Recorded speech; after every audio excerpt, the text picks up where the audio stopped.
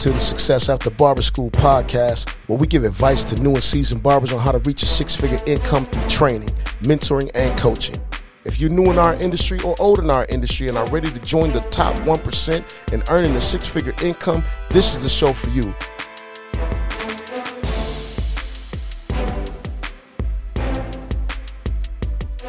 Welcome back to the Success After Barber School podcast. I'm your host, Mr. TIM. Today our guest is... My name is Nando, bro, and I'm from Milwaukee, Wisconsin, born and raised. I always had it in me since I was a little kid. I have an older brother, and when I was like 8 years old, I always seen him cutting hair. He's from New York. Dope. And I never really got into it till I was like a teenager. I was cutting up my little brothers, my friends here and there without really knowing what I'm doing. But then from there, I let it go, you know, being a teenager and stuff. Got a little older, decided what I really wanted to do in life, almost got fired out of this job. And that's when I took it serious about 6 years ago. That's dope. I started when I was a teenager too, right around 13 years of age. So what motivates you specifically in the field of barbering today? Right now, man, it's more about inspiring people, talking to people, the conversations you have with your clients and stuff. Yeah.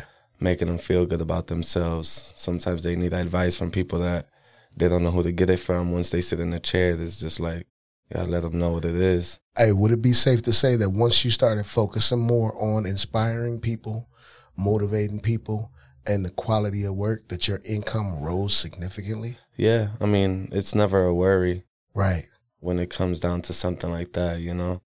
Yeah. I really don't worry about my next paycheck, you know? Right. It's just about seeing these people that you see every day, these guys that just, you know, they just want to spend time with you in our reality. Facts. So if I could paraphrase real quick for our listeners, basically the point I'm trying to drive home, right, is whether you're new or struggling, right, couple years in, you have to focus more on the quality of work than the dollar. It's your consistency in this field that will bring the money. You never have to worry about the money. The money gonna be there. Mm-hmm. Your pockets will fill easier and quicker with the quality of work you put out and the consistency in your conversation and the ability to make other people feel good and better about themselves. Yeah. So what's one thing you wish everybody understood about our job? It takes a lot more than what people think of just standing there and making money, you know, or cutting hair, getting a good fade. It's more about how that person likes it or how that person likes to sit in that chair and spend that time with you. Facts. You know what I mean? Yeah, I really do. I really, really do know what you mean. So when you first started in the industry 6 years ago, what's something that was more challenging than you expected? Confidence. Mm-hmm. It's one of the worst things in the beginning is just building that confidence in yourself. You know, depending on what type of crowd you're around, whether they're going to bring you up or just let you build yourself up. It's just about confidence, you know, being in a room with 20 people where we're including the barbers and the clients, feeling the pressure of everybody looking at you and not having the confidence to know that your haircuts are the best. Right. In the shop, then it's like, that was the toughest challenge. Do you remember the tipping point where that confidence was just overwhelming? You're like, yeah, I got this. Like, when did that happen? Was it 6 months? Was it a year? I would say about 6 months where it's just like, I wasn't nervous anymore. It's just like, it's what it is. All right. You know, it's no going back. At least we know that hair is going to grow. Perfect. Because it does grow back, at least for some of us, right? Right. Okay. So what's the biggest problem you or you had to help a fellow barber overcome? The toughest thing that would, honestly, that's a tough one. Overcome, I don't know, man. It's just not dying, not letting it die down. You know what I mean? It's, some people have waves. We all have waves, but in the beginning, it's more noticeable. Where, you know, it's, you know, they have a good 2 weeks. They feel like they got the world under control. Next thing you know, they're dead for another month. Mm-hmm. You know what I'm saying? It's Facts. just like, don't let it go. It's like, oh, I think I'm gonna get a job, or yeah, I get that. It's just, you gotta be consistent. You let them 2 weeks get to your head, and you know what I mean? Yeah. But it be like that. That's probably one of the toughest challenges, though. So if y'all didn't hear that, when you can't stay motivated, stay consistent. Yes, that's and when you're not busy and whatnot, still show up to the shop and to help the time go by, you know, sweep up for your fellow barbers. It's very humbling to say that, but do it, right? Here's why. Because that barber that's overbooked or has somebody that walk in, he gonna slide you a client because you looked out for him. Mm-hmm. That's gonna happen because I do it. I do it constantly, right? Yeah. So as far as sales and marketing go, right? Mm-hmm. How did you begin, like, the thought process and realize that sales and marketing was going to help you build that clientele? Because I know, pause, in our profession, we rely on that word of mouth advertising because it's so lethal and it's so organic. Mm-hmm. Besides that, what else did you do sales and marketing wise to grow your clientele? One of the biggest things that always stuck to me from the beginning that I ever started in a barbershop was when the owner told me, "You're born and raised here. There shouldn't be not one person that you know or ever known that doesn't know you're a barber." Facts. It doesn't matter how many people you know, whether you know 1,000 to 200 people, it doesn't matter. Right. Every one of those persons better know that you're a barber. And anybody that you ever interact with better know you're a barber. Yep. Social media, you got it, use it. Yep. That's huge, especially in this day and age, because that 16-year gap for me and you, right? Social media wasn't big when I started. Mm-hmm. Like, I wasn't using Facebook and stuff like that to grow my clientele. It was handing out business cards everywhere I went, though. Like, if I walked into a a gas station, grocery store, and I saw somebody that looked like they could use my services, it's like, "Hey, bro, my name's Tim. I'm a barber. You know, come check me out." And I give him a card. "Oh, where you shop at?" "Oh, it's over da-da-da-da." "Oh, I know what that is. Come fuck with me. I'll give you a discount on the first cut." And it was me being willing to do it for free that helped them come back. And now some of my longest clients that I've had started off that way because I met somebody in a gas station or at a event through school or something like that, you know? Yeah, that's facts. There was and I also believe in the whole using both aspects of advertisement as far as from your day and age to my day and age where, you know, business cards never get old. When I first started, I did everything. I did everything from letting everybody know to handing out business cards to using social media to following everybody on there. And there wasn't a restaurant or a local place where I was able to leave my card at and you didn't see my card there. My card was in every one of those locations. I did not play. Big time. When it's grind mode, you really got to get it. Do everything possible. You got free time. If you got free time, free time's never really free. Facts. It's funny how, like, in this profession, eventually, I'd say about somewhere between 7 to 10 years in, it clicks and getting out of bed becomes organic. Like, you're the first one in the shop, the last one to leave, et cetera, so forth. But that brings me to my next question, right? So over the years, where do you find yourself self-educating at to continue getting better? And what's been the most effective for you? Right now, I'm really big in business, so my thing is just business perspective of everything. Everything's a business where it comes to barbershop, a barber, being everything. Literally, everything's a business. You can even bring it down to churches. It's all a business. You know what I'm saying? There's got to be money being made everywhere, so you got to look at the business perspective of everything. And that's what I like to educate myself in, you know, and just growing as a person, mental health, everything overall is just growth, you know. That's what I like to educate myself with. That's what's up. That's huge. What's giving you hope right now that the young barbers coming in behind us will be able to continue this upward trend right now? Because I'm sure you've noticed, right? Like, haircuts are finally being priced where they should have been at 10 years ago and everything, you know. There's a voice. We all got a voice, and we all found out that, you know, especially during the pandemic, you really noticed we weren't considered essential workers, right? Right. But a lot of us, any barber would tell you their phone was probably booming more through the pandemic than ever before or after the pandemic. Yeah. You know what I mean? Yeah. Because how much we were needed out there. And that goes to show is like, if you're needed, you know. And people willing to pay 2 times their amount. You know, easily. slide through the crib, da-da-da-da. Easily. Yeah. So what has been the most influential mentor you've had? The owner of the barbershop, man, he led me through the whole thing before I even worked at a barbershop.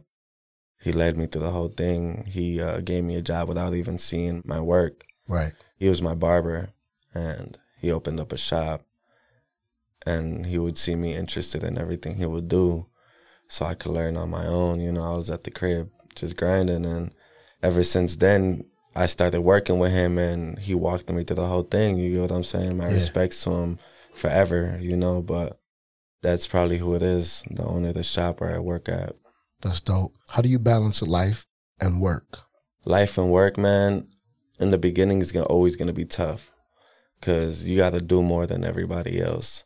When you're really trying to get clients, you got to do more than anybody else in that room. It doesn't matter, you know, you got to stay there till 10 o'clock at night. Some of the best clients that I got are the ones that walked in last minute on a Saturday where everybody's exhausted and walk down through the whole line and be like, can you cut me up? No. Can you cut me up? No. So they end up on your chair, and ever since then, you know, they'll see that. You get what I'm saying? But balancing out life with that, just in the beginning's hard, but and during time when you're already settled, you know, keeping that schedule, like if it was your 9 to 5, keeping that 9 to 6, whatever time you got, keeping that schedule and being consistent with that.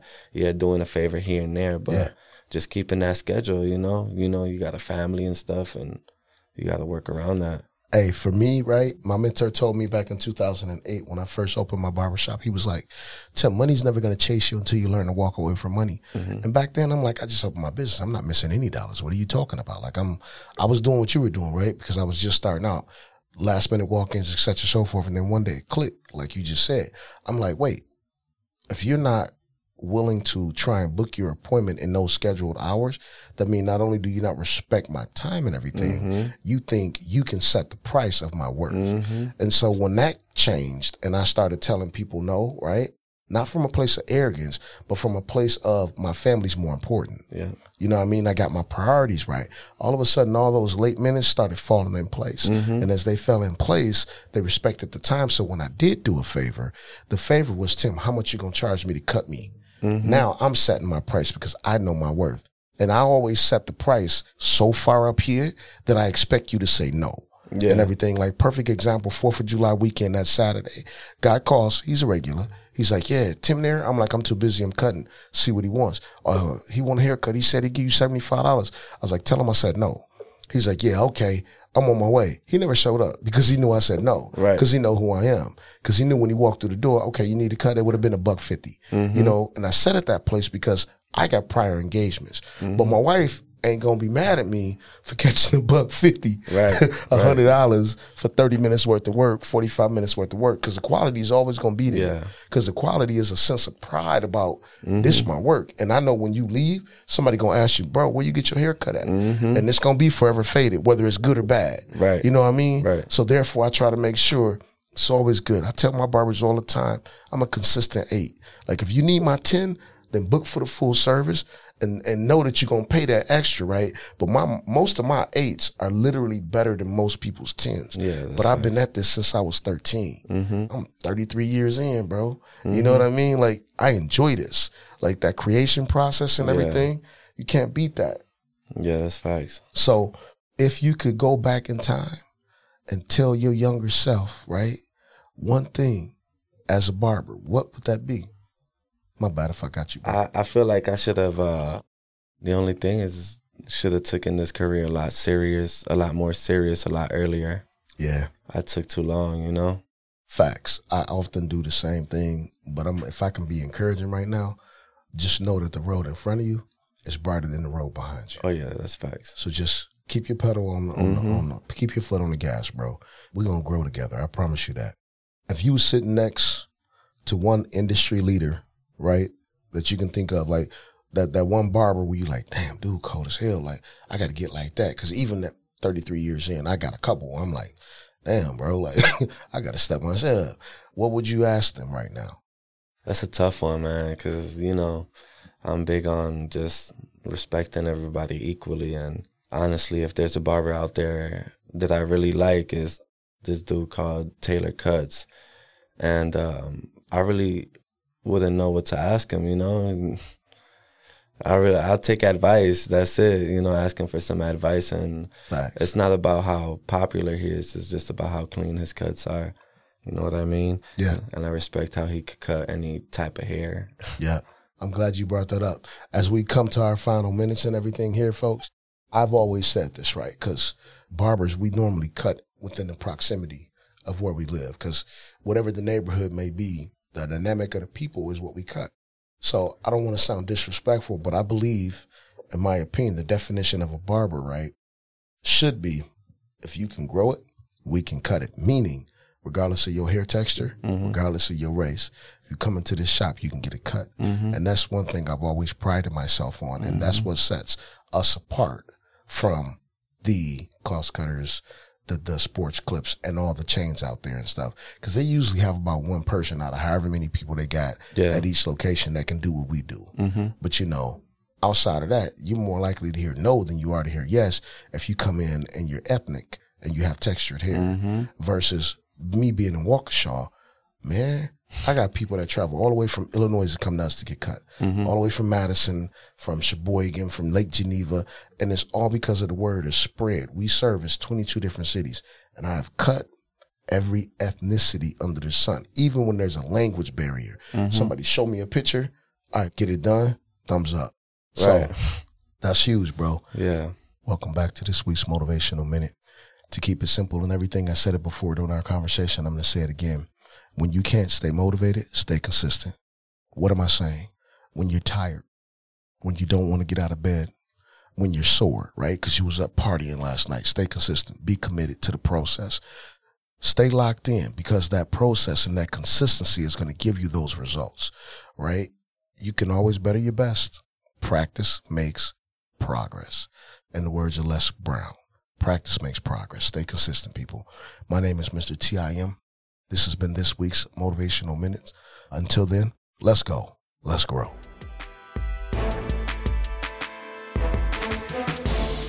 If you're new in our industry or old in our industry and are ready to join the top 1% in earning a six-figure income, hop on the email list to get updates on the show and live notifications for the newest trends, or to be featured on the show as the Barber Spotlight of the Week.